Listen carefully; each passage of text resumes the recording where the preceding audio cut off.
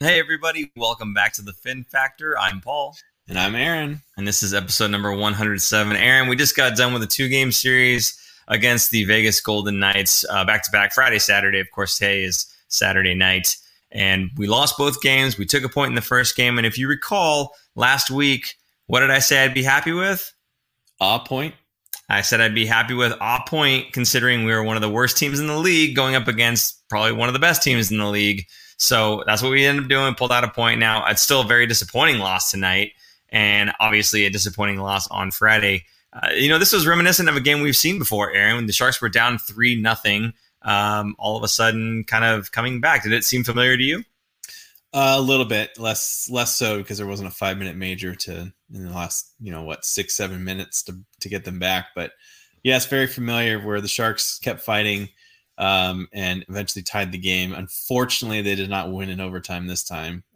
We did not have, Barclay Goodrow to score the overtime winner. So, I was hoping for the win. I thought Timo Meier he almost scored. He had a very good chance right at the very beginning of overtime, but he couldn't put it away. I would have been actually jumping for joy just because stealing points away from Vegas always feels good, doesn't it? Absolutely, it does. Before we jump too far into the show here, I want to just let everybody know who's here right now. Again, if you guys could do us a favor, helping us get our name out there, promote us a little bit. If you saw the tweet that went out or the Facebook post or you're on Reddit, if you can just either retweet or share something to that effect, help us get out there a little bit, maybe get some of your friends and family in on the action here as well in that comment session, getting it flooded. I think we're going to be taking some more comments tonight than doing a recap, really. So if you can, take a moment and kind of push us out to all your friends and family, we'd really appreciate that. Thank you so much. So having said that, you said Jones didn't look so good in this game. Now, I agree to a point, and I know you're saying 3 goals on 8 shots is no bueno. Cool. I want to go over these again because I look beyond just the fact that the puck went in with the guy in the net, right? I kind of look at how the play got to where it was and how the puck goes in. So if you take a look at the first goal, you got Knizhov and Erik Karlsson both chasing the puck, and the pass comes right across the crease, almost through the blue paint. I think it might actually have gone through the blue paint. It's very difficult for any goaltender to go post to post. And the guy's right there. I think it was Smith? It was Riley Smith, I think. He gets a really easy one-time tap-in on the cross-crease pass. I don't fault any goaltender for that. When both defensemen go chasing after the puck, that to me, well, first of all, Knizhov lost his man. And he tried to make up for it by rushing over to Erik Karlsson and his side that he was on, and that just left Riley Smith wide open. I really can't fault any goaltender in the league for that. And I know what it comes down to. Everybody's going to say the same thing. Oh, Paul's just apologizing for the goaltending again. No, Paul's analyzing the play. Paul's looking at what's going on and going, I can't say that, it's the goaltender's fault. Now, am I saying that our goalies are phenomenal and it's all the defense, and if not for the defense, the goalies would be shutting everybody out? No, not at all what I'm saying. The goaltending is still not very good, but I don't care which goalie you have in that situation. That puck's probably going in. Don't you agree? Those first 2 goals, that's hard to put on Jones. It's the third one for me that really did it. If you want to skip ahead to that, okay.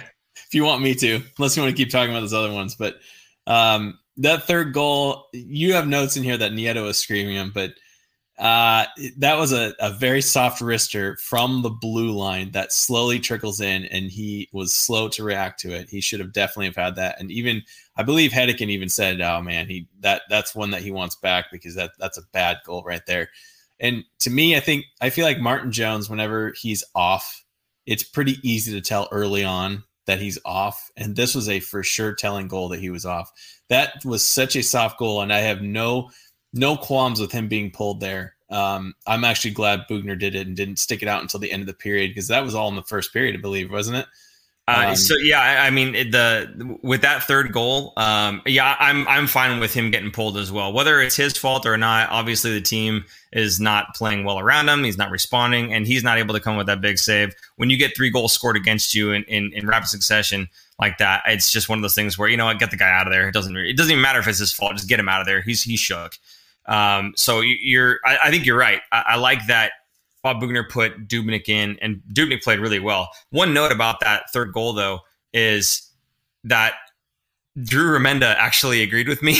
So watching the post, that the intermission, he had said, yeah, Matt Nieto did a really good job of screening Martin Jones on that goal. It's hard to fault him. So, you've got a guy who played defense in the National Hockey League, and Brett Hedican, who was Team USA, and then you've got a guy who was a coach in Drew Remenda, and they see it different ways. So I'm cool if you and I see it different ways, and me and the people in Twitter and in the comments, maybe we see it different ways as well. And that's just the way that the game goes, So some people are looking at one thing, some people are looking at another, and it just is what it is. So one way or another, it's a combination of things that ends up leading to a goal, and no matter whose fault it is, the Sharks are down 3-0. And then at that point, yes, you're absolutely right. Devan Dubnyk comes in. I think Bob made the right call there, obviously. And Dubnyk looked like he was sharp. He played really well in that period there. So, I think you have the note here that Jones doesn't get the loss, that Dubnyk gets the loss. And that's unfortunate, because if you take a look at the goals that were scored against, like the majority of them were when Jones was in the net. So if they had played the same way that they played all game long, had Dubnyk started while Dubnyk was in the net, then it would have been a game that the Sharks potentially would have won, right? So, but I mean, it's neither here nor there, because who knows what it really would have been like if he had started or not. So, but no, I agree with you. I think it was a good idea for him to put Dubnyk in the net. Go ahead, your thoughts on that. Yeah, absolutely. There's a thing called the butterfly effect. So if Dubnyk had started, the game would have been completely different. It's not like those goals would have been the same sequence of events that would have happened. So you can't really just say, oh yeah, Dubnyk would have stopped it. It would have been completely different. I thought Dubnyk looked great. I think he looked sharper. That's not really saying much about tonight's game. And again, before we get too ahead of ourselves, that wasn't, there was a lot of goals that he couldn't really do much on, but I thought he looked good. They gave the Sharks an opportunity. And for those that are questioning why Jones didn't get the loss, that's because, it was 3-0 when he left, and the Sharks scored 3 goals to cover that 3-goal deficit, basically. So once the Sharks score 3 goals and even out exactly what Jones had let in, the next goalie who's in, Dubnyk, will take the win or loss if the Sharks won or lost. And in this case, they lost in overtime. So Dubnyk gets hit with the OTL in his record. But yeah, I think to me, I still think Dubnyk looks better than Jones. I'm not saying Dubnyk looks great every night, because there are some nights where he does not look as sharp. And vice versa. There's some nights that Jones looks sharp as well. If you go back, a couple games ago, Jones had a very, very strong game. So it's really tough. I think it's really tough for Bob Boughner to kind of figure it out. He's not so much a goalie whisperer to know which goalie to go with, because I feel like he's just rolling the dice and it's not working most nights. But again, I'm not trying to blame the goalies. There's a lot of these are defensive lapses and team defense and everything else. But we've seen some soft goals going on both Jones and Dubnyk in this season so far. So they're definitely not helping their case. Sure. Nicholas Egan here saying that it's not Jones' fault. He might just need a different team. I hear Seattle is nice. Do you have a knife by chance, Aaron, so we could spread that sarcasm around a little bit more? Yeah, just a little. Very, very nice, Nick. So yeah, in the overtime period, again, the Sharks make it to the overtime period, which is phenomenal. Again, being down 3-0, to have them climb back says a lot about the character and the hard work of the team. Sometimes you get it, sometimes you don't. This game, they definitely had it in the latter half, really fighting back to get back into the game, and it pays off with them making it to overtime, guaranteeing them a point. Aaron, you took exception with a play that resulted in the goal against that won Vegas the game. It was a play from Brent Burns. You want to talk about that one? Yeah, I don't know if you guys have seen it or remember, but Brent Burns kind of it wasn't so much a 2-on-1, but it ended up kind of being a 2-on-1 where the forward was chasing the Sharks forward was chasing back, and the guy with the puck, and he passed across, and he was on his backhand. They went over this in the post game too. I think Scott Hannon went over this. Burnsy just kind of doesn't keep his head on a swivel and lets his guy go. He gets a wide open shot, and he buries it on kind of like on one timer, essentially coming across. Now Dubnyk almost had it. He comes across his goal, and his pad comes up just a little bit, and it comes up just where the puck is. If his pad was all the way down, or he had his paddle on the ice, he would have actually made that save, and it was really unfortunate. But Burns really got turned around, and it was more of like his footwork, to me, was not the greatest in covering and sliding across and taking away the position. Now, I'm not trying to completely, compare Burns and Carlson, but I feel like Carlson would have played that a lot differently. His skating is a little bit better and his stick work is a little bit better. He would have been in a better positioning to stop that. I believe it was the defenseman coming in. You know what? I'll look right now who got the assist on that goal. But Pietrangelo was coming in on his backhand, and he passed it to Pacioretty. So he's on his backhand. He can only do one thing. He's not going to shoot it, and if he does shoot it, Dubnyk's probably going to have it covered. So Burns just did not have a good defensive game in that and totally gave up that goal. Again, not completely 100% his fault, but he could have prevented it very easily had he played it better.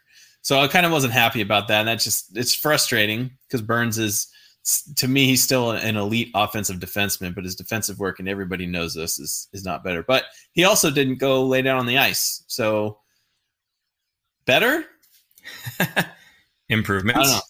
I don't know. He didn't do the snowman. You know what hasn't really improved, especially since Tomas Hertl's been out, is the face-off draw percentages. You think you got in here that it was a brutal 43% for the San Jose Sharks in the face-off dot. That's it's really difficult when you're starting every sequence without the puck, whether it's offensive zone or defensive zone. It's really hard to get anything going when your team isn't starting with the puck. You have to constantly try to get it back, and it's not even just getting it back from a team like the Vegas Golden Knights, who are really good at possessing the puck. They were passing, even just tonight, they were passing the puck around the San Jose Sharks like they were just basically standing still. It was a very big difference in puck possession, especially tonight. And we'll get to more of tonight's game later on. But you could definitely see that the Knights were kind of toying with the puck, whereas the Sharks were fighting the puck to try to keep it on their sticks. Fighting the puck to try to make those passes. And there were many times where I saw Erik Karlsson or anybody else making a pass up the ice, and it just, again, hits the stick and kind of explodes. So, to basically have it where you're basically battling every time you have the puck to even make a play, you don't even get the opportunity to do that as often as you'd like because you're not starting out with the puck in the first place. So really a rough night for the Sharks, both last night and tonight. I mean, especially tonight, they didn't even score a goal and they couldn't make a pass and everything else was just going wrong. So, and I think a lot of that stems from, again, right off the puck drop. If you can't start with the puck consistently, then it's going to be rough for you trying to make anything happen in the offensive zone. So you've got here Oscar Dansk made his start, and he's the third string goalie for the Vegas Golden Knights because Robin Lehner is injured. So he played on Friday, and of course, Marc-Andre Fleury played tonight. Marc-Andre, obviously the better of the two goaltenders, and he showed it tonight with a 4-0 shutout. But I thought Dansk played okay. I think he made some kind of boneheaded plays, especially the one that he tried to push the boards, and Labanc kind of went in there and just kind of threw a stick out and bopped it in, and that kind of tied the game up right there. So that sent us to overtime. So a play like that, I think Marc-Andre Fleury would not have made a weird play like that.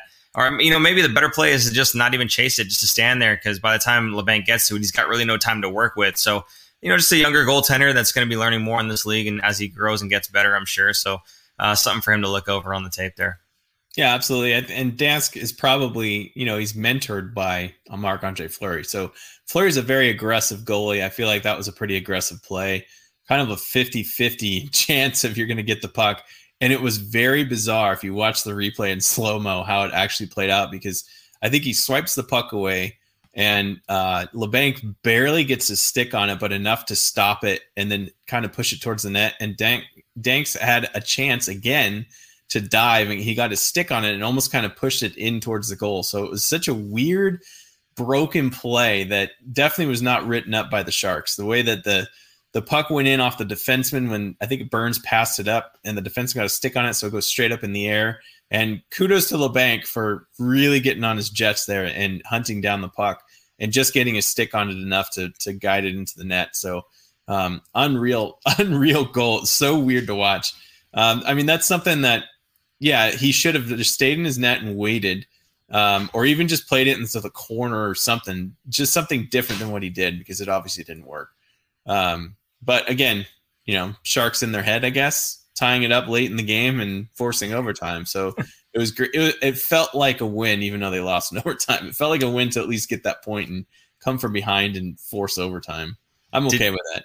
I'm okay with that rather than like the Sharks giving up the tying goal and then winning in overtime, because then you're like, well, you just gave the other team a point. You didn't need to. So it's a better feeling, I guess. Did you call him Danks? Dansk. Dansk? Dansk. No, D-A-N-S-K, Dansk. I don't know, whatever. Not going to work there anymore. So, it's funny actually that you say it feels like a win, right? Even though they lost, because that was the exact question I asked Logan Couture in the post-game interviews there is this one of those games where, based on the effort and all the things that you guys were doing right and the fight that you guys had coming back, literally the fight as well. I mean, we'll talk about that in a second here with Logan. But is that one of those games that even in a loss, it can feel like somewhat of a win? And he immediately was like, no, just no, because it sucks. It never feels like a win. Anytime you lose, it never feels good. And I didn't mean to insinuate that it felt good, but I guess what I meant to say was there were small wins, little things you can take from it. But he immediately just shut it down. It's like, no, there's no wins here. So, hey, man, good on Logan Couture. I really appreciate his candor. And, he's a great captain, if you ask me. And he's great with the media folks. And not that I'm necessarily considered media folks, but the guys that are in there chatting with him and whatnot, asking the questions, he's always very candid and upfront and honest with them. But I did say we were going to talk a little bit about Logan and the fight. So, Pacioretty, I believe is the guy it was. He was skating up the ice alongside Logan, and I don't know if Logan was about to go for a change or what the case was, but Pacioretty just kind of looked over at him and gave him a nice little shoulder, and it sent Logan flying because he wasn't really paying attention. I don't think that hit, if Logan is expecting it, would knock him over. So Pacioretty was saying he was diving, right? But it just looked like he just wasn't expecting it and just kind of lost his balance from a hit that he wasn't expecting. So, Logan took exception to it, and they go along the boards. Logan throws his gloves down and goes after him. Now, whether or not you think you're going to win that fight, who cares? The point is that you've got a guy who is your captain, who's the role model for the team, really, and everyone's looking to him to say, I'm going to be fighting back for myself. I want all of you guys to go out there and give it your all as well. Don't just roll over to these guys. Show some animosity, stand up for yourself, stand up for each other. Let's go out there and try to do this, right? So it was just, for me, an awesome captain moment from Logan Couture. It's not something that you see from him all the time necessarily, and not something that you see from anybody on the Sharks who doesn't have the last name of Kane or Gabriel, right? So I'm proud of my captain. I'm proud of that he goes out there and he puts it on the line every single night, and that he's willing to stand up for himself and stand up for his teammates. So to me, that was just an awesome moment. And Nicholas Egan actually had called that out, like the fight in Team Teal last night. Cooch had every right to go after Pacioretty. Absolutely, he did. Mm-hmm. Now, he took a penalty, but you know what the guys in the broadcast said? They said, that's a penalty I'm willing to kill every single night. When the captain goes out there and takes a weird hit and he goes after the guy that did it, and if he gets the extra penalty for it, then fine, so be it. I'm willing to kill that penalty. He did the right thing. So, again, I think it's one of those things that the Sharks team looks to their captain and kind of, it's like a pat on the back, a head nod. Yeah, absolutely. Let's go do that. So, again, proud of the guy for doing that. So thank you, Nicholas Egan, for bringing that up. And it looks like B-Rar, I don't know if that's how I'm saying it right, B-Rar 232 totally agrees, and he hates Pacioretty. I don't hate anybody necessarily, unless it's Ryan Reeves. I don't really care for that guy. But no, I think, it's definitely one of those things where, I'm glad that he stood up for himself. But before we get on to the next game here, I do want to say a couple things. One, for anybody who's in the chat right now, again, I said this at the top of the show, but I'm going to say it right now as well. Please, if you can help us get our name out there a little bit more, get a few more people in the comment section here. If you got friends and family you think would be enjoying the show as much as you are, please go back to Twitter real quick and just retweet us, or go back to Facebook and share us. Get a few more people in here. That would be awesome, especially people that you can spark that conversation with them as well. So that would be awesome. Really appreciate it. Also, I know a lot of you guys were asking for us to have a Venmo link, and Super Producer Jason just put it down here. I'm going to ask him to do it one more time. Our Venmo is at the Fin Factor. That way you're not giving any of the little proceeds that we would normally get for the show to the, what do you call it, Aaron? The Evil Empire, the Death Star? What was it? I guess the Death Star, yeah. Yeah, there you go. So, if you don't like the idea that some of your contributions goes to, YouTube or somebody else, then please go ahead and use the Venmo link there. We would truly appreciate that. Okay, now that that's out of the way, Aaron, let's talk a little bit about tonight's game. This is the 5th game in 8 nights for the San Jose Sharks, and Bob Boughner said as much in the postgame, saying that this looked like a team that had played their 5th game in 8 nights. What do you think? This team just did not look energized whatsoever. I mean, I think I said this in the beginning of the season. With the Sharks' depth at forward, they cannot afford to lose any of their top guys in tonight's game with Timo Meier out. They're missing Timo Meier and Tomas Hertl. They looked listless. They looked like an AHL team, and they pretty much were an AHL team surrounding Carlson, Burns, and maybe Kane. Like, who else was really playing well tonight, you know? So a good team is not going to be able to or a team like this is not going to be able to withstand a very depth team, very deep team like Vegas. So it just looked bad. They looked tired. Their legs looked like they weren't moving. They're going to need a break, and they're going to need some of their top guys back, hopefully sooner than later. So it looked bad. It looked like they were uninterested in playing. It looked like they were just going through the motions, kind of, especially after about I think the second goal. Before the first goal was kind of like a downer. The second goal was really just deflating. And I think from that point on, it just seemed like, yeah, the Sharks aren't going to be coming back after that. It's just not looking good. They didn't look good. I don't know. What did you see?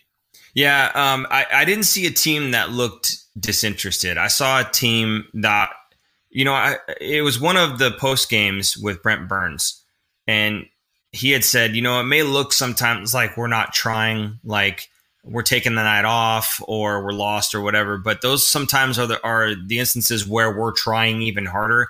And that's kind of what I saw tonight. I saw a team that was trying really hard, but having everything go wrong. Like they were almost forcing bad things to happen upon themselves because they were trying too hard to do stuff, right? We have those long passes from Erik Karlsson that were exploding off of sticks. I saw a couple of those tonight. We had a lot of hope passes, ones where the guys are barely even looking and they just kind of flub at the puck to try to send it up to an area where they think a guy might be. The second goal? I think it was maybe the third goal where Burns kind of just fired the puck without looking, and I think it hit off of Logan Couture, and then they get the rebound and throw it in. Again, it's something I can't blame Devan Dubnyk for that. Like the puck's bouncing all around him to clear the puck. But instead you get this kind of hopeful swing at the puck by Brent Burns, and it goes nowhere other than to a Vegas Golden Knights stick and then the back of the net. So I have a hard time blaming Dubnyk for stuff like that. But I mean, I see a team that was just Burns looking at the puck thinking, I got to get this out of here, right? He's got good intentions. I'm trying to clear this puck. I just want to get it away from my goaltender and save a goal here. Bam, hits off Logan Couture and then goes in the net, right? So I saw a team that was trying almost too hard without really thinking about what was going on, right? Blindly making plays and then having bad things happen to them. That's kind of what I saw. I didn't see a team that wasn't necessarily interested in the game. Okay. I want to highlight some comments here. Nicholas Egan, the third period was NyQuil on ice. I agree, man. They were Dunskies.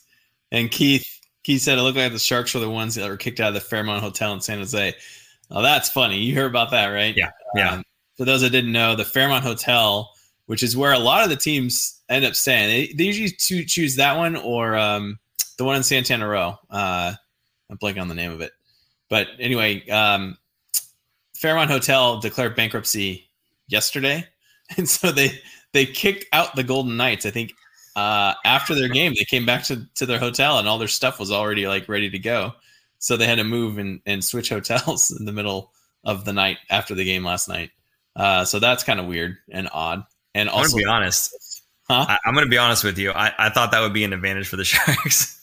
I guess. Yeah. You would honestly, think, right? I did. I was thinking, okay, this team got kicked out of their hotel rooms. They have to go through, whatever hoops to get into another hotel. They're probably going to be up a little bit later than they'd like, mess with their routine just a little bit, right? That's what I was hoping for. But, man, that was just not the case tonight. Man, I could just see Pete DeBoer probably just shaking his head like, good. I'm so glad I'm out of there.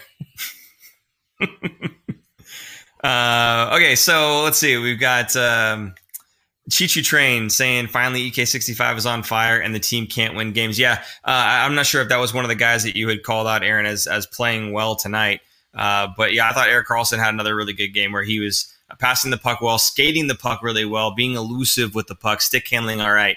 He may have caught the puck up a few times, yes, but again, you have to expect that that's going to happen with an offensive defenseman who's trying to push the play and get this game going for his team, right? So it's going to happen now and then, but I am glad to see the way that he's playing lately has been an improvement over the beginning of the season, and actually an improvement over some of the stretches from the past 2 years of him being on the team. Now, there's a stretch where he was absolutely dominant, but for the most part, we've seen kind of lackadaisical play, like lackluster, really. Nothing that's kind of been the shock and awe that we've all kind of expected to have with Erik Karlsson on the team. But lately, he's been playing a whole lot better, and I am happy to see that. So there is that.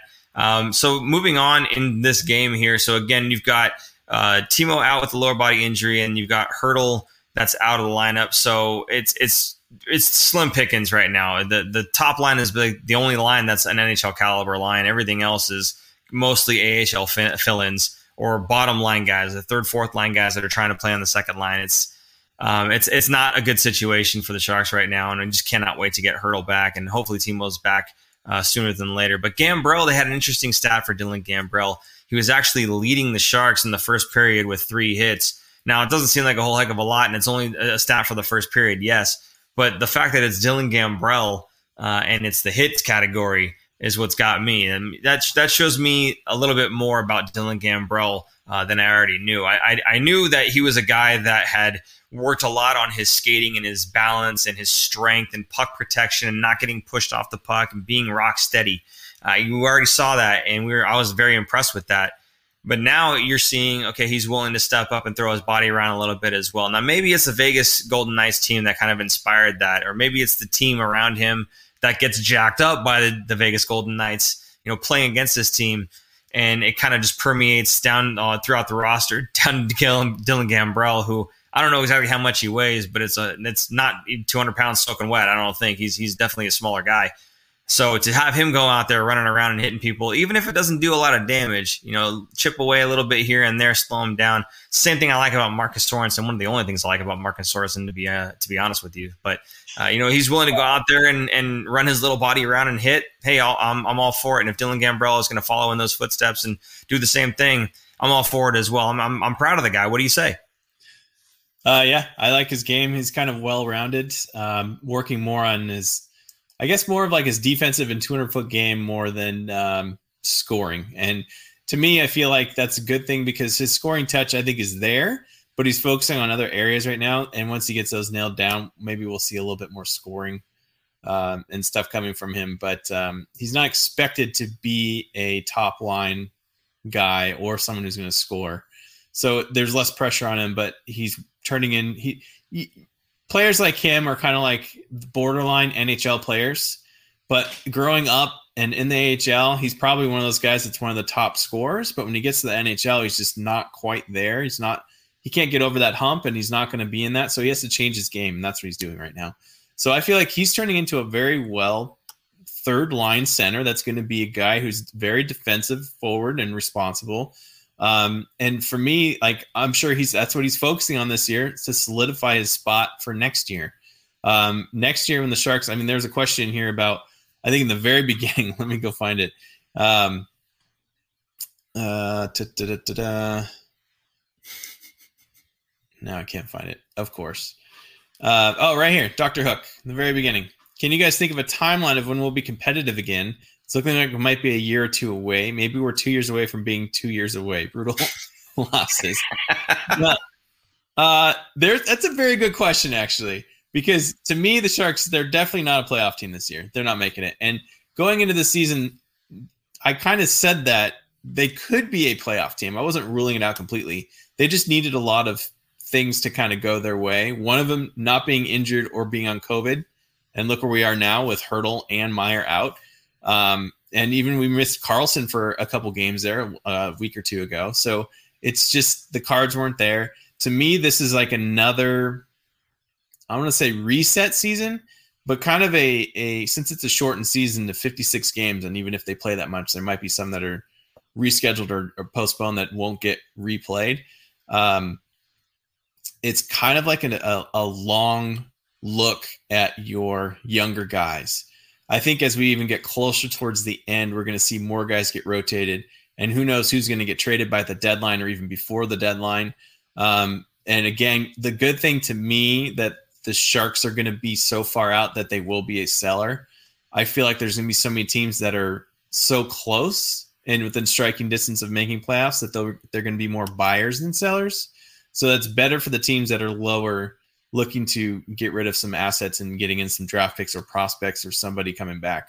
So to me, I feel like this season, thankfully, Santa Clara County is not going to allow. Actually, that might change by the end of the season, but they're not allowing fans, so there's not going to be a lot of fans. If you're going to so-and-so tank in a season, last year and this year is the best year to do it because there's no fans there to boo you on the ice. So it's not going to be as bad. This year we have our first-round draft pick. We'll probably accumulate more draft picks by the trade deadline. So it's a good year to see where you're at, see what sticks, maybe move a piece or two here out. And then next year, and then you have the Seattle draft coming. So a player is going to be gone. You're going to lose a player.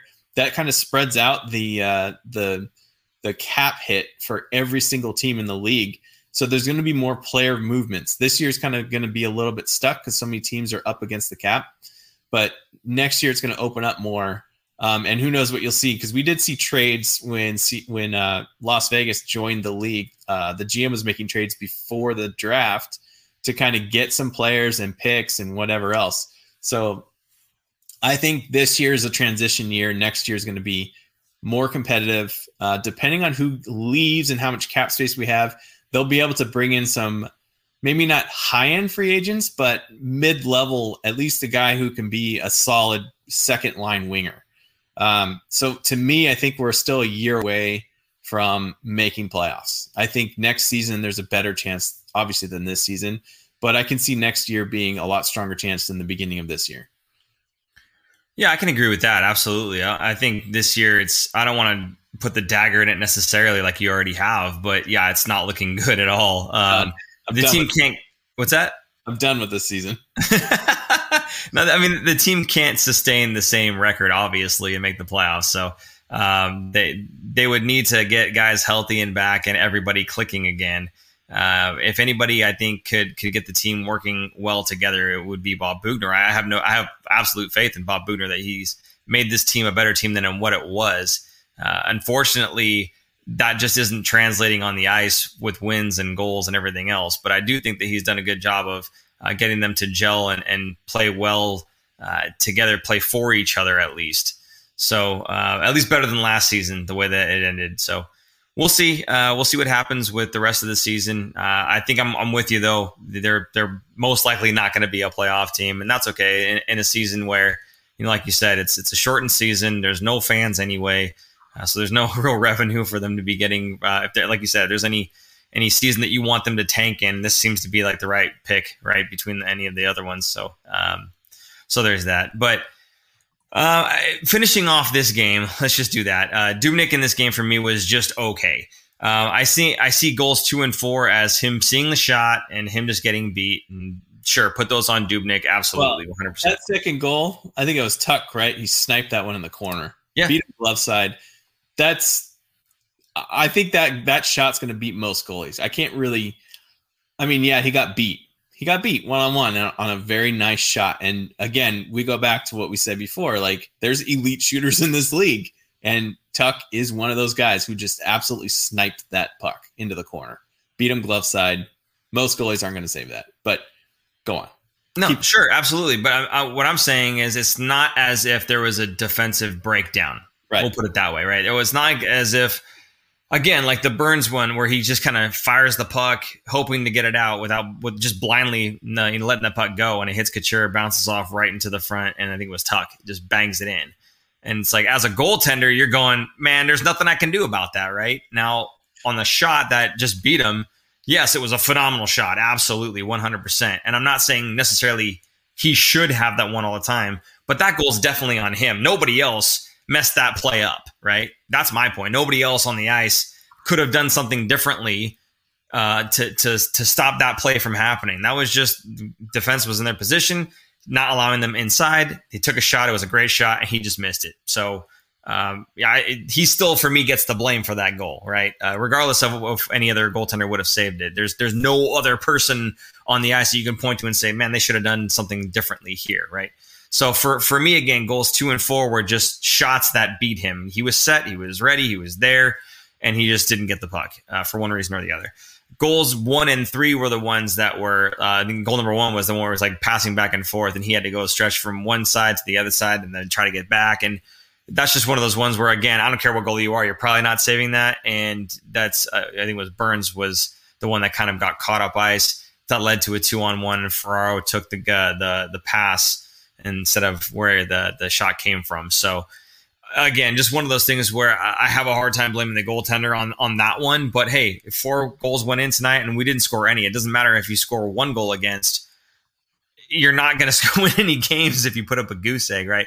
So anyway, I thought Dubnyk was okay tonight. Now, going back to your previous statement about you think Dubnyk is better than Jones, I agree. I think Dubnyk is the better goaltender right now. I think Jones has got a better record, obviously, but I think Dubnyk has been a little bit more consistent in his play. I think he's made some bigger saves, and I think he's a guy that maybe should get a little stretch of games over Martin Jones right now. Not because Martin Jones is terrible, but because we haven't really seen Dubnyk in a stretch of games yet. And I think Kevin Kurz had said the same thing. You know, I think it's time for Devan Dubnyk to get a few games in a row here. So I don't know. We'll see. It was, again, 4 goals against, but I think when Bob goes back and looks at the tape and says, okay, these goals here, maybe we can't really say any, you know, regardless of which goaltender we had, those are probably going in, and we need to do a better job defensively. I think if he goes back and watches the tape, which I'm sure he will, he'll kind of realize that. And then hopefully he'll say, you know what, Devin, you didn't really play that bad last game. I'm going to give you another shot in this next one here. Because they do have some time off. I believe the next game is against St. Louis on Monday. So there's a couple days. 2 days. So hopefully we'll see. Maybe he gets a little bit of a couple stretches of games in a row. Maybe, you know, get Monday, Friday, and then let Jones play on Saturday. That'd be good. I don't know. But in any case, you know, again, I'm with you. I thought that the play from the Sharks was kind of lackadaisical in some parts. But I felt, again, that this wasn't a team so much that was disinterested, but that they were trying too hard and they were just making mistakes, mental mistakes. And I just thought that at the last part of the game there where they were on the power play, that was the best stretch of 1 minute and 20 seconds in the entire game. It was that last minute and 20. They had Vegas stuck in their zone for 1 minute and 20 seconds. And for that stretch of 80 seconds, I was like, really like, oh man, this team's got it right here, right? They've got the juice right here. And it's unfortunate that it was just for that short period of time. But again, it's a flash of what this team can do. And it's not like they started the game with that and then got tired. They played the entire game. They were already tired, and then they turned it on at the end there. So, I don't know. I mean, this is a team that, yeah, they don't have the names on the roster, and they've got a lot of youth, and they've got a lot of inexperience on the team, but they can turn it on at times. And we've seen that against other teams. You know, even the game before where they went to overtime with the Vegas Golden Knights and ultimately lost, but they pushed it to overtime after being down 3-0. So, I mean, I don't know. This is a team that has the ability to push back. It's just that they can't do it consistently, unfortunately. So, again, this is going to be a year where I think the Sharks grow a little bit as a team, and the younger guys get some more experience. And then I think you're right. The next season, you know, we're going to lose a couple guys here and there, either to free agency or to the expansion draft or to some trades maybe at the deadline here. And we'll come back a different team, and we'll see how they play then. So, I don't know. What did you think about the very end of the game? Do you think they at least gave a little bit of a push during that power play? Absolutely. But again, this goes back to what we've been saying, I feel like, all season, is they have not played a full 60-minute game like that.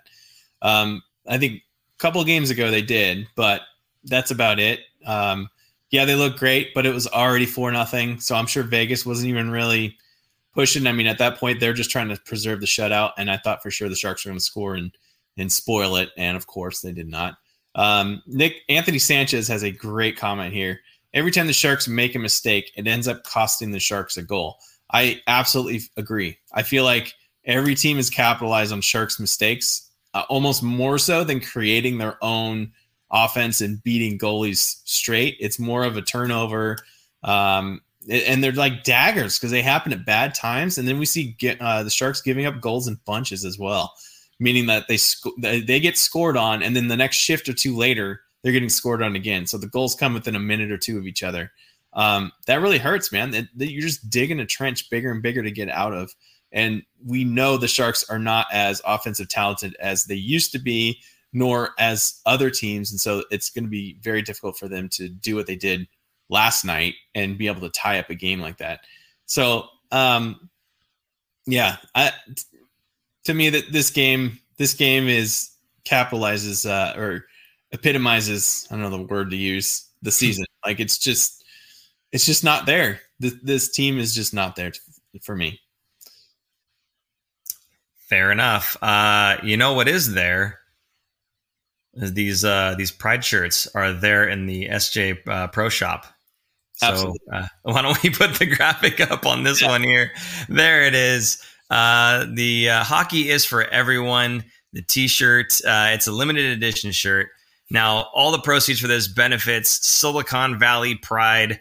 They come in sizes small, medium, large, extra large. It's $10 for shipping should you choose to do so, but you can just pick it up, and they are available at Solar for America Ice in the Ice Pro Shop.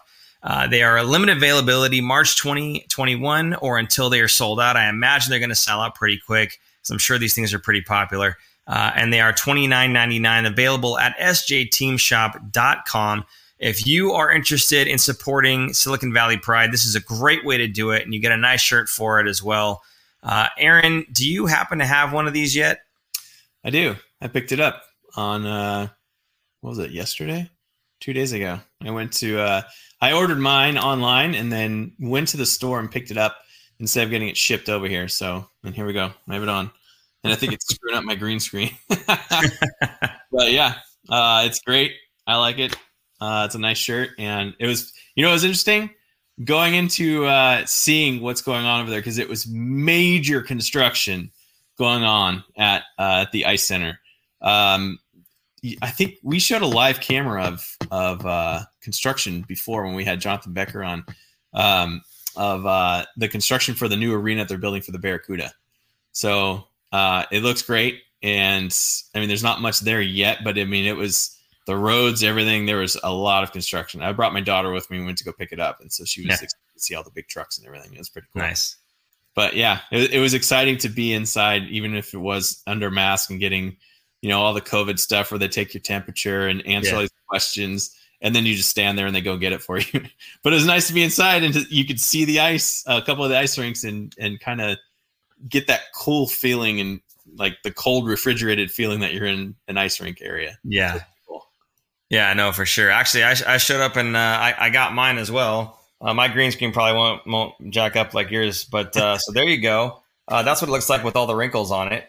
Really nice. I really do like it. And then on the back, as you guys saw in the picture there, now my green screen is taking away the green in there and it's making it teal. But it's a green stripe and a yellow stripe that's above that there. So yeah, hockey is for everyone. 21, obviously, 2021. So that's all about. And yeah, I think again, it goes to a really good cause. So again, if you're interested in supporting Silicon Valley Pride, a great way to do it. Go ahead to sjteamshop.com and pick up that shirt. Again, $29.99. You can pick it up at Solar for America Ice in the Ice Shop and the Pro Shop, or go ahead and pay the $10 extra for shipping, and they'll ship it right to your home. I do want to call out Lundy here saying for $2.99 in the super chat. Thank you, Lundy. I hate seeing Wild do better than Sharks. I hate seeing anyone do better than the Sharks, but you know what? This is the season it's going to happen, buddy. There's not many teams that are going to be much worse than the Sharks have been so far. So, yeah, just one of those things. But yeah, no, I feel your pain. I know you're the guy who hates the Minnesota Wild more than anybody else. So I'm sorry for you there, Lundy. Thanks for the $2.99. I appreciate it. Yeah, thanks. I had to change my shirt out because it was reflecting too much light back and it wasn't turning my it's so bright. It's such a bright shirt. Certainly. Yeah, people are asking a lot about Eichel trades and Buffalo because Buffalo is also doing terribly. There was a comment in here about where is it? Are the Sharks worse? Oh, would you package deal for Jack Eichel? Absolutely not. I wouldn't move that first round pick for anything. I'll say that. Would you? Okay. So don't do it. It's Jack Eichel. No. Doesn't matter. I do it. Doesn't matter. Wait. Actually, hold on. I don't do it. Here's why. How much does Jack Eichel make? Thank you. That's why. Yep. Let me, I'll take a look real quick, but too much money. I'll say that. because we'll have to move a lot. He's making $10 million a year. Nope, I don't do it. Not doing it. You can't do it unless you're moving a giant piece out like Carlson, which isn't going to happen. If you can convince Carlson to go to Buffalo, and maybe he'd go. Here's why.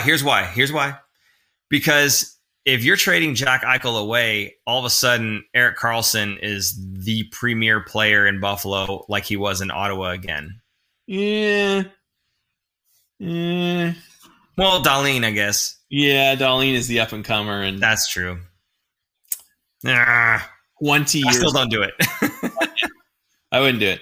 Now, it's interesting about Buffalo is, to me, someone asked if Buffalo is worse than the Sharks or the Sharks are worse than Buffalo. I think the Sharks are worse than Buffalo because Buffalo is in a much tougher division. To me, the West division, I think is what it's called, right? The Bank West division that we're in. Honda West, thanks.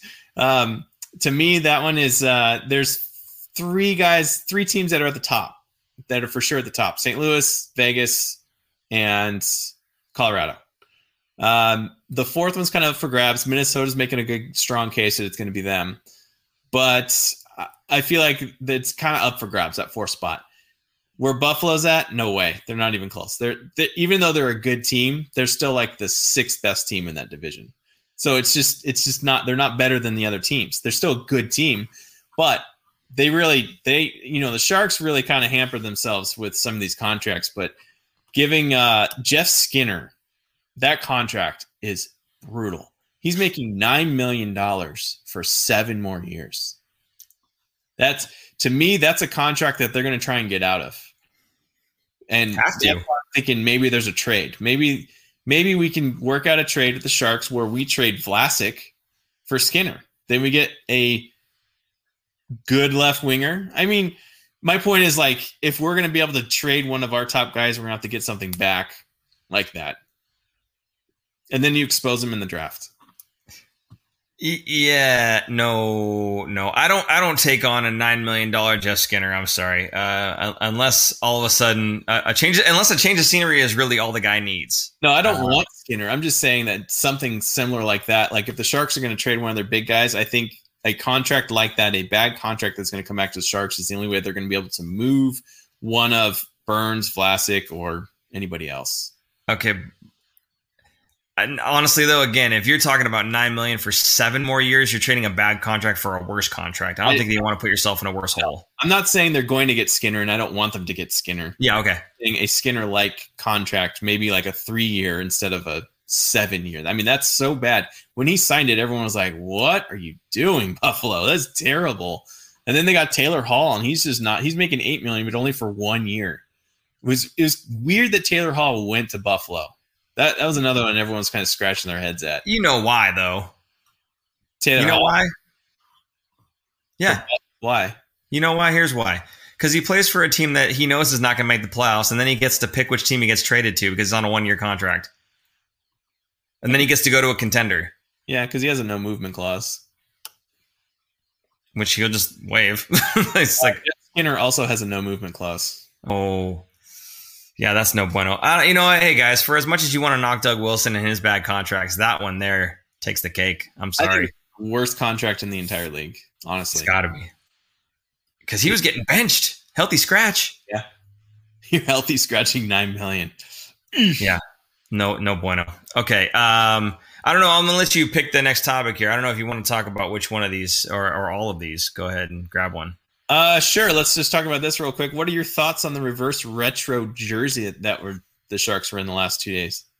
Fire. I love them. I know a lot of people don't. And it looks like you're one of the guys that doesn't. I love them. That to me, the second generation jersey was one of the best ones. I really like the design of it. I like the way that there's like kind of the angle that comes down, like the little triangle point that comes down on the past the arm there.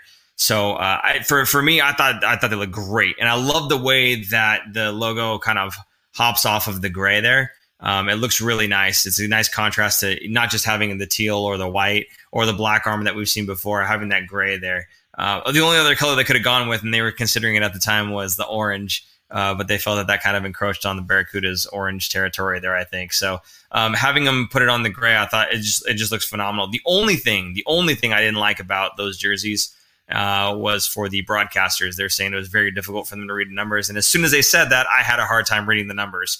So, I think other than that, I think the jerseys look phenomenal. Now, obviously, you take exception with that comment, so fire away. I like the jerseys. I think they look great, and I think they look great in person. I don't like them on TV. That's what I don't like about it.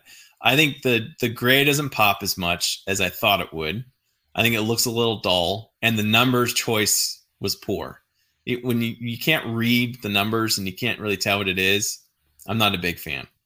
That's what I didn't like about it. I like the 30th anniversary jersey that they use, the teal one, the throwback one. To me, that's probably my favorite one. I like that better than the blacks. I like it better. That's my favorite jersey. I'll say that. That's my favorite jersey, even more than the blackout jersey. I think is the other one. I mean, there's a lot of jerseys out there, but stealth. Or the stealth. Sorry.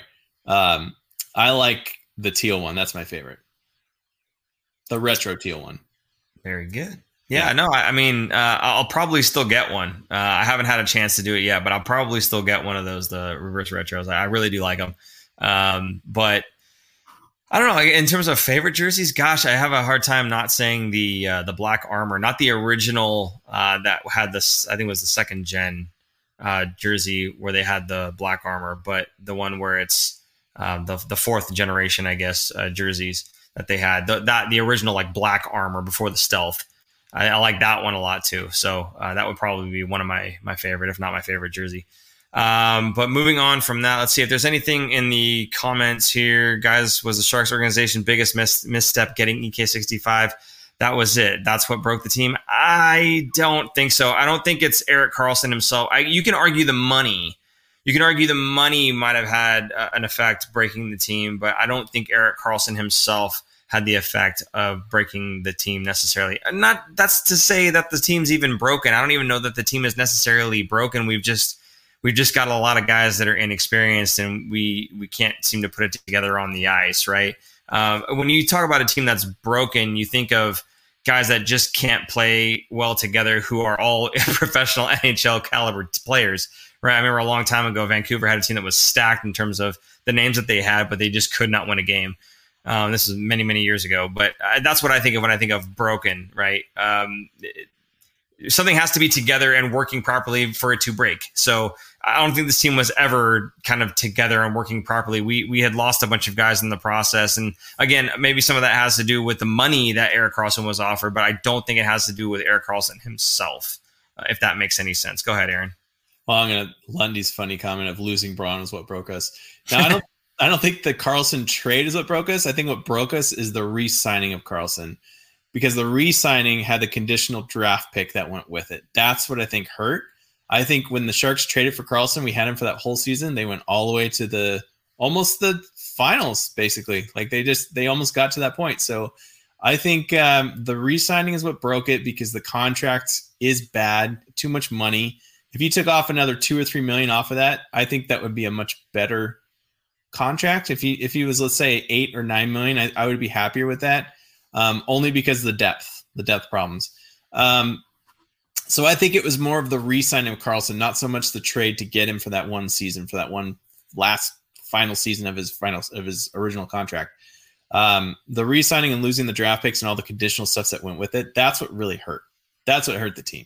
If there weren't any of those conditional stuff and we just re-signed them, no problem. I think it would have been fine. Okay.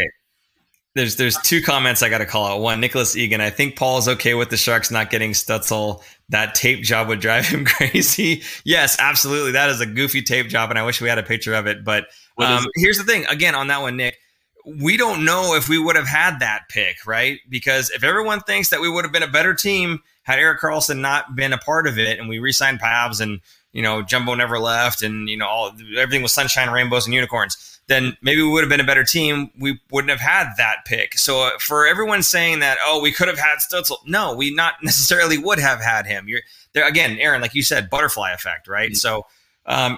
So to say that we wouldn't necessarily have that guy, it's just not true. We just don't know that we would or wouldn't have that guy. So would it be great if we did? Yes, absolutely, 100%. But the fact is, we don't, and we may or may not have. So who knows? But that's the one thing I wanted to say there. But then Matt F says bad drafting broke the team. I have a hard time with that one too, Matt. I'm going to be honest with you because, again, the Sharks have drafted in probably the highest position, highest being later in the round. Over the past, I don't know how many years, we've averaged like the one of the worst draft positions throughout in the past like decade or whatever it's been, right? So whether it's a bad drafting, I don't know that that's the case. I think that we were very limited in the guys that we were able to pick because all the really good players got picked right away. Now you can look back and say, okay, but Pasternak got drafted late, or this guy or that guy got drafted late and we missed him. Yeah, so did every other team that didn't pick him though. There's a lot of diamonds in the rough that you just don't see coming. Look at Pavelski, for instance, right? Jamie Benn is another good one.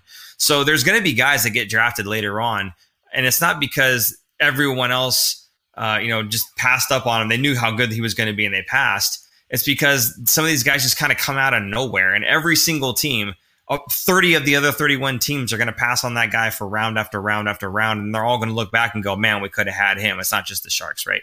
So I don't know if it's bad drafting so much as bad positioning, and then guys just kind of sort of come out of nowhere.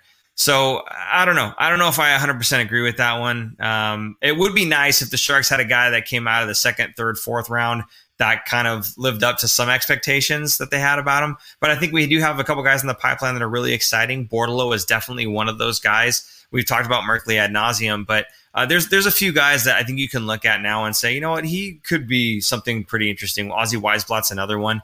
So, we'll see how that goes. I think it's too early to tell on the most recent draft picks, obviously, but I think you're right in a sense that there haven't been a lot of guys coming out of the draft that we have picked that have really impressed lately, at least. But I don't think that's necessarily the MO. I think a lot of times Doug Wilson will trade away some of those picks to get assets, but then he'll go to the European markets and pull guys in. Remember, Jonas Donskoy was a guy that they were able to pull in, and he was a big part of this team.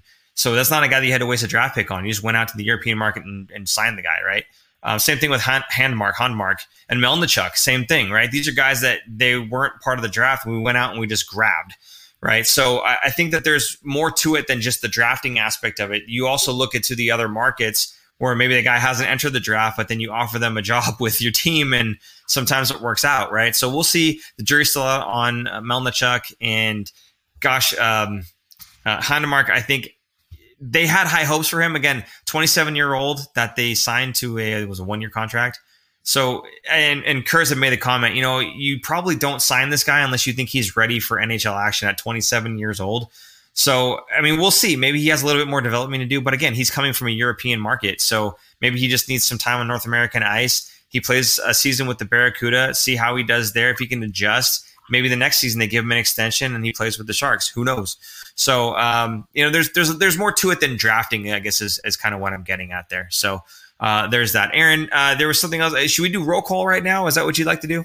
Yeah, let's do the roll call. Tell us where you are watching and if you like that reverse retro jersey or not. So tell us about that. Okay. Here's a good comment here from Anthony Sanchez. For the Sharks to move forward and be successful in the future, we need to replace Summers at the AHL level. We need to coach to develop players with a high-tempo scheme, stop, dump, and chase. I don't necessarily agree with that. I think by the time the players are at the AHL level, you're not going to be really teaching them skills. Their skills are kind of set in terms of offensive skills. I think what they're trying to do is hammer in the 200-foot game on most of those guys. Because you could take a raw prospect like Merkley, who has all the offensive skills in the world, but can't play a full 200-foot game. And to get to the NHL level, you're going to need that. So I feel like that's why they're doing the dump and chase, partially because of that, and partially because they don't have the personnel to possess the puck other than Merkley right now at the AHL level, because the Sharks haven't had that many prospects come through, high-level prospects. So I think I have no problems or qualms with Summers in there. I think he's doing a phenomenal job, because take a look at how many players the Sharks have drafted past the third or fourth round that have made the NHL. It's probably the most out of all 31 NHL teams in terms of how many late draft picks have actually made it to the show and stuck around. I mean, obviously Pavelski is the number one guy because he's played so many games, but there's so many others that have made it to the NHL. There's so many first, second, third round draft picks of other teams that have never made it to the NHL. So I don't have a problem with him. he's not going to turn a bunch of prospects into, blue chip level prospects to get to the NHL. That's just not what he's going to be doing. And nobody's going to be doing that. There's no one to replace him with that would be doing that. So I don't have a problem with it. What about you? What do you think? You got thoughts on that at all? I think it would be fair for me to give a assessment or judgment on that. I don't watch enough AHL hockey to really say whether or not I think that there's a coaching issue. However, I will say that Roy Sommer has been probably the longest standing AHL coach of all AHL coaches. Now, whether that means he's only good enough to be an AHL coach or whether that means he's very good at his job, the Sharks don't seem to have a problem with him being there, and I'm not going to argue with the guys that know their team, their prospects, and their coaching staff, and their staff in general better than anybody else. So if they feel that there's a change that's required, I'm sure they'll go ahead and make that change. I think Roy has done a phenomenal job with the Barracuda for as long as he's had them, and considering that, again, the drafting and whatnot, they don't get guys that are at the top echelon, right? They get guys that are in that third, fourth round. And some of the top guys that they've had that tried to play in the NHL, think of guys like Goldobin or guys like, what's his name? The defenseman, I can't remember his name now, but Mirko Mueller. You look at those guys and, they kind of had their stint maybe, but then they played in the NHL and they weren't good enough. And then they got traded away. Right. So it's not like he's really had guys that couldn't make the NHL, but then came back down to the AHL and really did a good job helping that team play well. So I don't know. I don't know if he's a problem down there or not. But we'll see if they make any changes over the course of the end of the season here. My inclination is that they won't, but who knows? Everyone's time has to come to an end at some point. I just feel like Roy Sommer's time is going to come to an end when Roy Sommer decides he's done, or when maybe he gets an NHL coaching opportunity. Who knows? Anaheim, Paul, I think I did a Gretzky hour with you a long time ago. You told a funny story in the locker room. It very well could be. If it's family friendly, why don't you go ahead and in the looker room? Why don't you go ahead and put that story, whatever it was that I told, in the comments if it's family friendly. I'd be interested in knowing what story I told. See if I could tell you now if it was a true story or not. It probably was. So there you go. Aaron, you got down here the expansion draft. You said there's a great tool on Cap Friendly. It's capfriendly.com/expansion-draft/Seattle. That's a whole heck of a lot going on in there. But Paul has not been inside the Sharks locker room. Yes, not the Sharks locker room. At the locker rooms for Solar for America Ice, I think is what he was talking about, maybe. No, I think your story is you've never been into the Sharks locker room at SAP. You've always tried and never been in, right? Well, no, but Gretzky Hour, you still get ready in the locker room, so maybe he's talking about that still. I don't know. But yes, I have not been in the Sharks locker room, and that is probably the one place I haven't been in the SAP Center. And yes, the more you know. So I think the first season I was trying to hint, nudge with the Sharks on that one and see if I can get myself a tour. But I don't know, especially not now with COVID and everything. There's no way to let me in there. But again, that tool on Cap Friendly, I gave you the address there. Aaron, you've got your own little Cap Friendly expansion drafting that you put together here. But it's a nice tool if you guys want to tinker around and see which guys are eligible, which guys are not. Now, again, the caveat here is that some of these guys would be eligible if they were signed beyond this season. So if Doug Wilson gives these guys a contract for one more year and they've already played their 27 or 54 games, depending on if it's 1 year or 2 years, right? This season or the last two seasons, 27 or 54 games played. If they had an extension, a 1 year extension, which obviously you just sign the guy, they would also become eligible to get picked and plucked. So the rules are that you have to have at least 2 forwards that are eligible and 1 defenseman that's eligible. So after you protect everyone else, you have to have something for them to pick from. So if you were to have 1 out of 2 guys and you hadn't re-signed Sorensen or you hadn't re-signed, Nason, for instance, Nason needs 9 more games played. If he plays 9 more games, he's eligible to get picked up. So he becomes one of the 2 forwards that you could have on your roster that Seattle would be able to pick from, right? Otherwise, you have to make LeBanc or Meyer or Kane or somebody else available to them because you have to have at least 2 forwards. Same thing with a D. You need 1 D and, of course, 1 goalie. The interesting thing with the goaltending was you have Martin Jones that would be eligible, but also Joseph Koshinash would be available as well. So you could protect Jones and still have a goaltender for them to pick up, which would be interesting. Although I don't know that necessarily you would need to protect Jones, because I don't think that many people would want, or many teams, including Seattle, would want to pick him up. But, who knows? Maybe they need a goaltender that's decent and has some pretty good salary to his name as well, because as we know with expansion teams, it can be kind of hard to hit that ceiling sometimes. So maybe they do go after him. Who knows? But you've got a graphic, I believe, of your roster. So if you want to go ahead and share that with everybody right now, fire away. Yeah. So what's cool is I was like, I bet Cap Friendly has a thing on here where it does all the thinking for you, which it does. So I'll show you in a second, but this is who I came up with. And for the Sharks, unfortunately, I picked Radim Šimić to be picked. But this is a pretty decent team. I was like, man, there's going to be some really good picks out of here. This team, just like Vegas, is going to be really good. Now, I completely forgot. Vegas does not have a player taken from them. Well, they don't get to participate. So when you go to Seattle expansion draft, what's cool is you can go through this whole scenario and it shows you which players. Let me zoom out a little bit so it'll kind of go back into a better look here. But it shows you which players are eligible and which ones are not in terms of, there we go. So the check marks show you that they are eligible. Some of these, they need 27 games, like for Ryan Kesler, he's injured. He's not going to be playing. But some of these show you how many games they need to be playing in order to be eligible, which could happen this year. I mean, some of these are low, like this is 10 games. So when we go to the Sharks, this is a great exercise to see who is available and who is exempt. So the goalies, we have 3 goalies here, but also it shows you if they're a UFA. Now, Seattle could take somebody who's a UFA, but then they would have to work a deal with them within a week or something. I think it's not that big of a turnaround. And players that have full no movement clause, such as Erik Karlsson and Vlasic, are automatically kept. There's no way around it. So this is a good exercise to show you who it was. So when I picked the forwards, I said, okay, you're going to keep him. Probably keep LeBanc. Maybe not Donato since he's a RFA.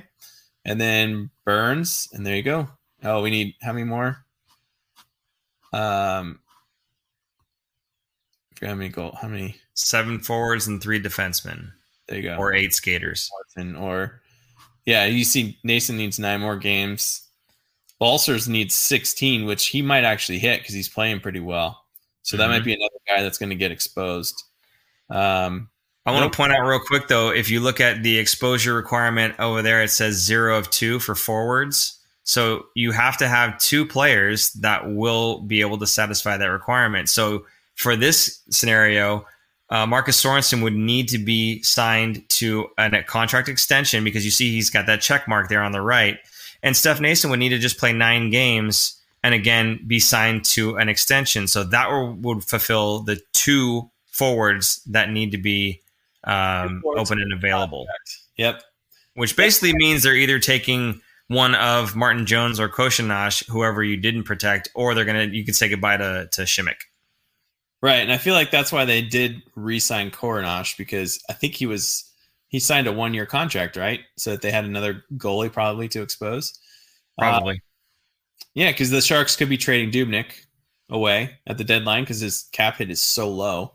Because remember, Minnesota is keeping parts of his salary.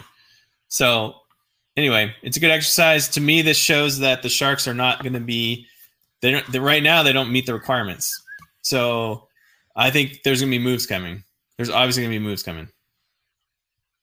Okay, I want to call out something. Anthony Sanchez says losing Šimić to the draft will not hurt the Sharks. He's a bottom pairing defenseman. I completely disagree. And he may be a bottom pairing defenseman, but that hurts the Sharks. In my mind, it does. Now, granted, when we had the AHL replacements come in, they played admirably, 100%. But I think Šimić is a really big part of this defense, even if he's considered a bottom pairing guy. That's just my take on him. I like him a lot. I think he's a really big part of this team. He steps up big physically. So I don't know. I would really hate to lose Šimić in that one there. Yeah, regarding Sorensen and Nason, he says they will not be re-signed. I'm not necessarily advocating for re-signing them to be on the team. I'm saying if you did give them extensions, then you don't have to expose the other guys, the other forwards. So you would expose Sorensen and Nason and keep everybody else to yourself. That was my point on that one. It's not that I think that necessarily they need to be extended. They need to come back. Because I think both of those guys, 100%, I'm in your camp with them being expendable, not so much Simic. So the only reason I would re-sign them is to give the requirement so that Seattle has to pick, if they're going to pick a forward, one of those forwards, not one of the other guys. Because even if you could protect them all, if you don't expose two, you have to show one of the other guys that you would want to protect because somebody has to be exposed for them to pick. So in this case, I would sign them just to make them exposed and expendable. There you go. I don't know. To me, I wouldn't miss Simic that much if he got taken.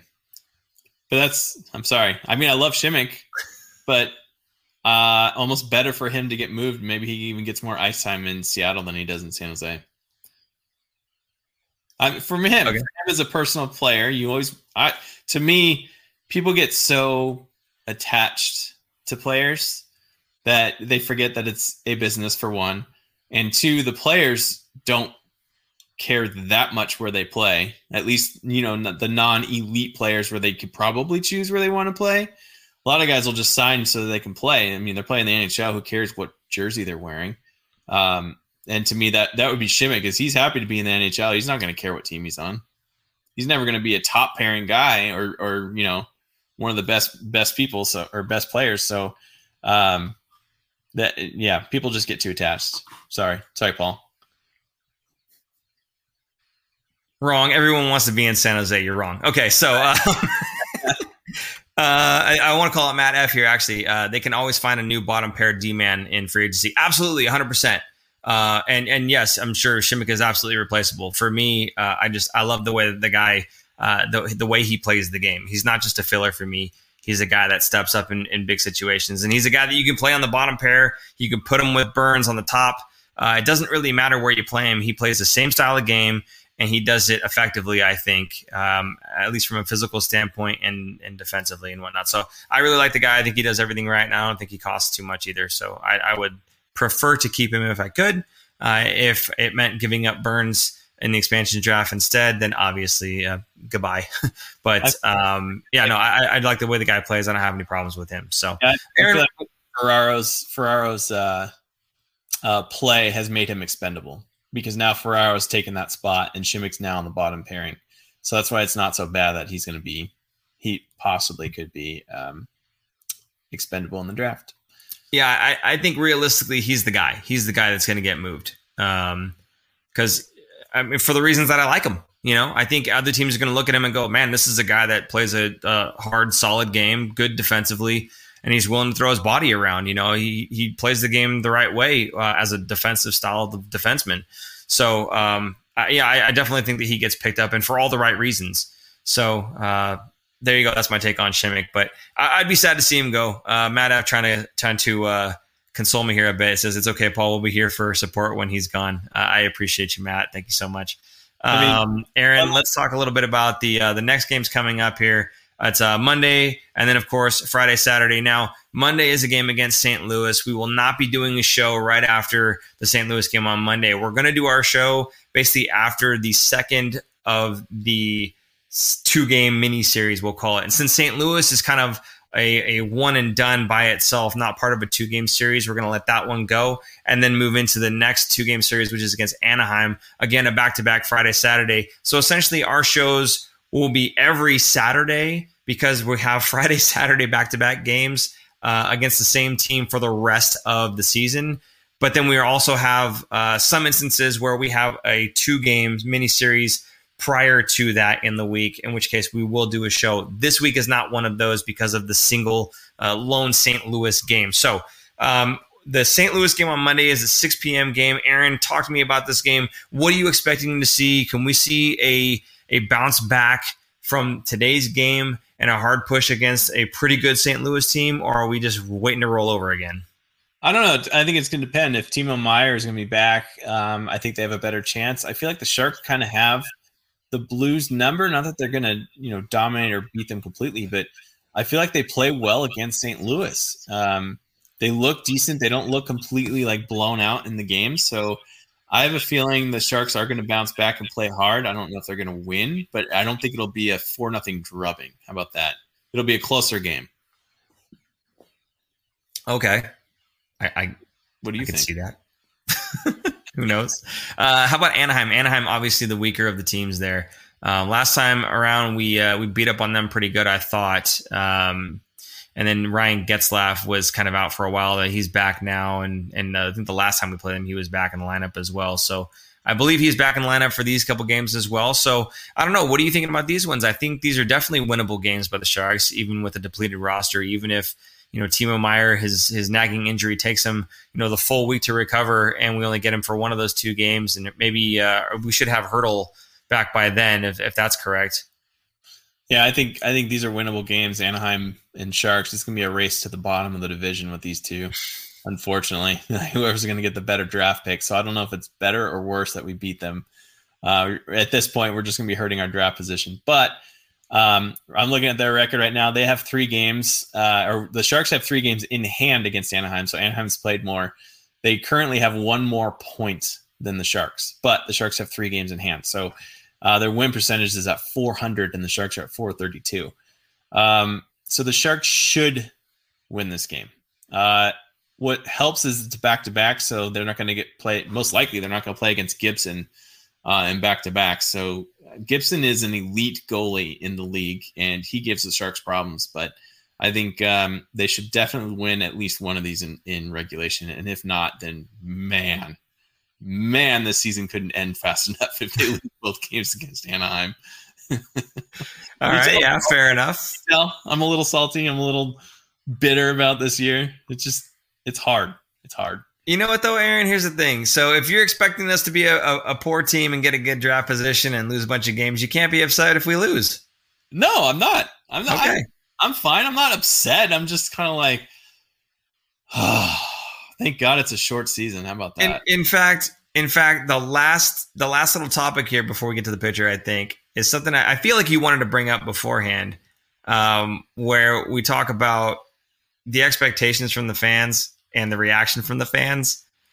Everyone's expecting us to be bad. Oh, this team is terrible. We suck. These guys are going to beat up on us. And then when it actually happens, it's, oh my God, I can't believe, why are we so bad? I don't know. It's like a catch-22. You can't, one way or the other, you just can't please anybody. But I don't know. It's like they know we're going to lose. They expect we're going to lose. And then when we lose, they're like, why did we lose?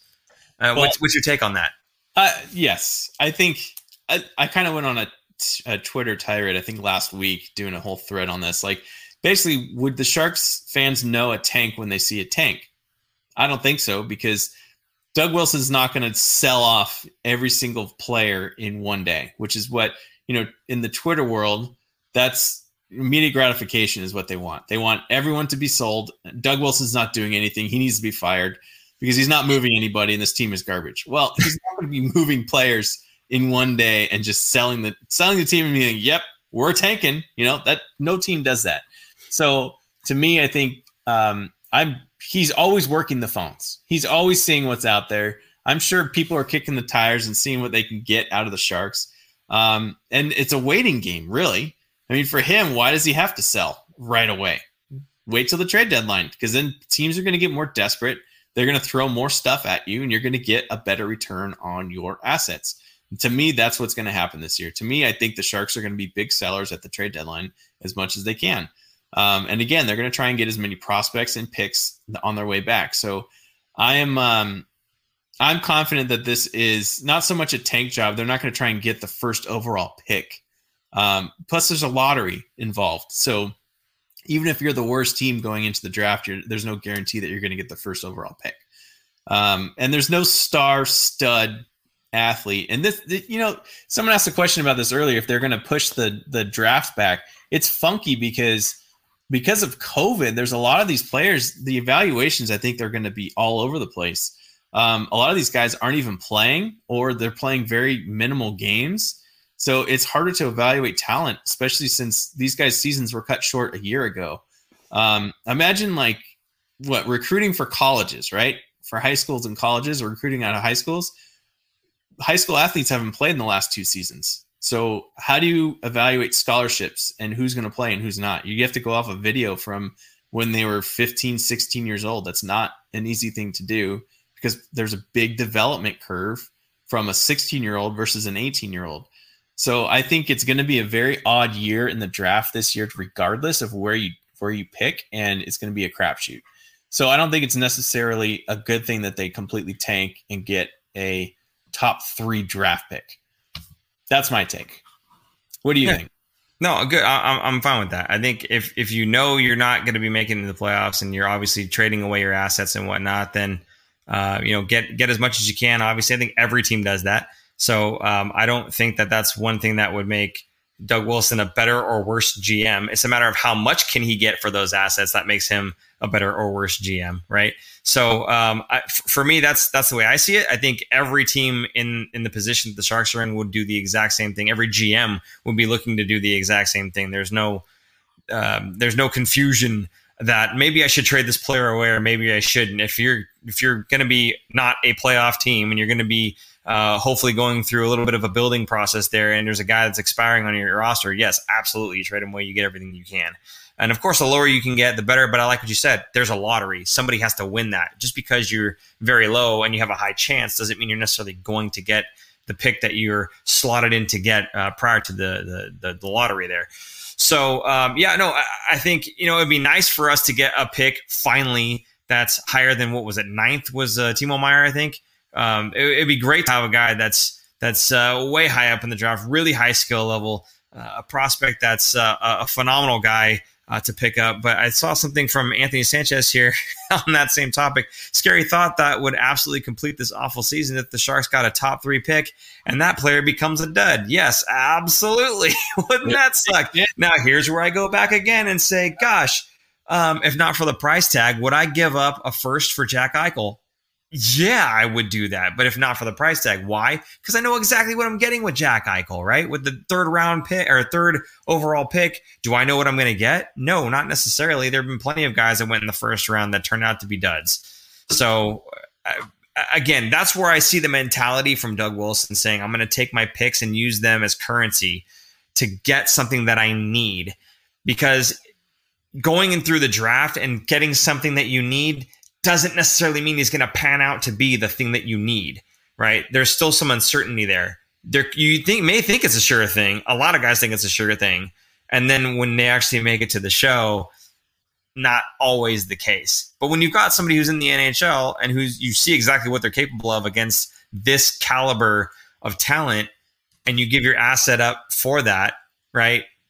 To me, that's just as good as using that pick on a guy that you're not sure about.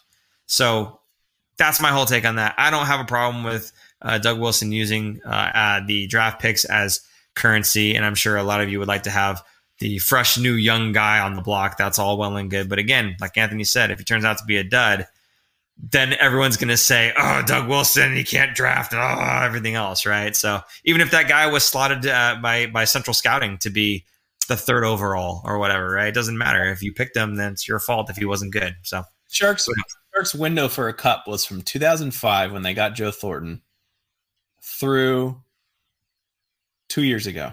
Yeah. Big window. Yeah. And it sucks they didn't win a cup, but they had a chance almost every single year, minus 1 or 2 years. Yeah. That's impressive. Absolutely. And that's why our draft picks have been so bad. The number on the draft pick has always been so bad. We're up in the 20s every single time. Real quick before we get to the picture here, I just want to say, Dr. Hook, I read that what you said that I said about the story. I don't recall that story, but it doesn't sound like something I would have made up. So I'm just going to say it's probably true. And I just wanted to address that because I didn't want to leave you hanging. Anyway, moving on, Aaron, let's go ahead and get to the picture time here, and we'll go from there. This is fantastic. It's actually a throwback to episode number 5 that we had when we were on set. This Paul saying, hey, look, we're doing number 5. We had, what is that face? Probably less than 100 subscribers, I think, at this point, wasn't it? This is in studio. This is in producer Jason's garage is where our set used to be. Now we're in our own homes doing remote. Yep. But, who knows? That might change soon here. But yeah, here you go. Episode 5. This is in July of 2018. Man, this was before the Carlson trade, by the way. So yeah, before we knew what was going to happen. Yeah. Younger days, huh? Look at that. We look like 2 years younger. Oh yeah, totally. Yeah, I'm just trying to figure out. First of all, you can see the garage door in the background. That kind of gives you pulling the veil back on the magic there. But what is this face you're making? Me? Yes. Ooh, number 5. This is a picture I think I posted on Instagram a long time ago, like right before we started recording. I like Matt F says the old set. Tell the goalie stick story again. I'm not telling that story again, man. Well, maybe another time we'll do it. That's not even the goalie stick. That's not the same stick. It's not. It's definitely not the same stick. No. That's an autograph stick from I don't remember what year, 2007 or something. Dr. Hood says I got 5 on it. I'm guessing that's a reference to my 5 on the hand there. Thank you, Dr. Hook. Okay, cool. Yeah. Aaron, anything else here? Should we wrap this up? Let's wrap it up. Okay, we're going to put a nice pretty bow on this one here. Guys, this was episode number 107. Thank you so much for tuning in. Hey, we really appreciate all you guys that retweeted and shared on Facebook and everything else, basically trying to help us get our names back out there. It's been a really rough road this season for the San Jose Sharks, and the worse they play, the harder it is for viewership and whatnot. So the more you guys can help us out and kind of make everyone else's day a little bit brighter. I feel like we're a show that doesn't dwell on the negative so much. In a season where the Sharks are absolutely not getting it done, where there's not a whole lot of highlights to check out and really be proud of, and they're not having all the wins that we'd like to have. And the wins that we do have are ones that they're squeakers mostly, right? In a season like this, I feel like we're as positive as we possibly can be, always got the smiles on and everything else and having a good time. And a lot of that has to do with you guys as well. So, yes, Bowie, this season has aged you both. Thank you for that, I think, Anthony. But in a season like this, again, if we can help other people that are Sharks fans not be so down. I don't know if any of you guys are on Facebook and the Facebook groups, but if you're in there, that group is just toxic. I'm sorry. If you're a part of that group, I apologize, but that group is toxic. And it's just, it's a bad place. Don't go there. It's a bad place. So anyway, I feel like we're not one of those bad places. So if you are able to share with any of your friends and family, get them in here, get them talking, maybe pump their spirits up a little bit. And we would appreciate that as well. So again, for anybody who did retweet or share, we appreciate you very much. Lundy, thank you so much again for that $3.99 earlier today in the show here. He's a constant contributor to the show. I want to say thank you once again. If anybody else would like to contribute to the show, again, Super Chat is available to you, but you can also use Venmo at The Fin Factor. Thank you, Super Producer Jason. You can put the tip down there. That way, the YouTube, if you will, doesn't get a cut of that. So I know some people were saying we want to be able to support you guys directly. So there you go. Another way you can support the show, thefinfactor.com. Pick up a t-shirt, a hat, a sticker, or a batch of stickers, I guess. They come in 3s. So any one of those will help support the show as well. And again, anything that does support the show does go right back into the show. It doesn't go into our pockets. So we do appreciate everything that we can get from you guys in terms of support. And I just want to say thank you once again. Aaron, any last little comments here? Nope. We'll see you on Saturday night. For Super Producer Jason, I'm Paul. I'm Aaron. And we'll see you Saturday night. Thanks, Aaron. Yeah. See you guys. Bye. Thanks for tuning in. If you like this episode, check out our other content, especially interviews. You can interact with us directly through social media at The Fin Factor and on Instagram at Fin Factor. And don't forget to join our live streams on YouTube. Visit our website at thefinfactor.com, where you'll find all of our episodes as videos or podcasts. You'll also find our exclusive merchandise to help support our show.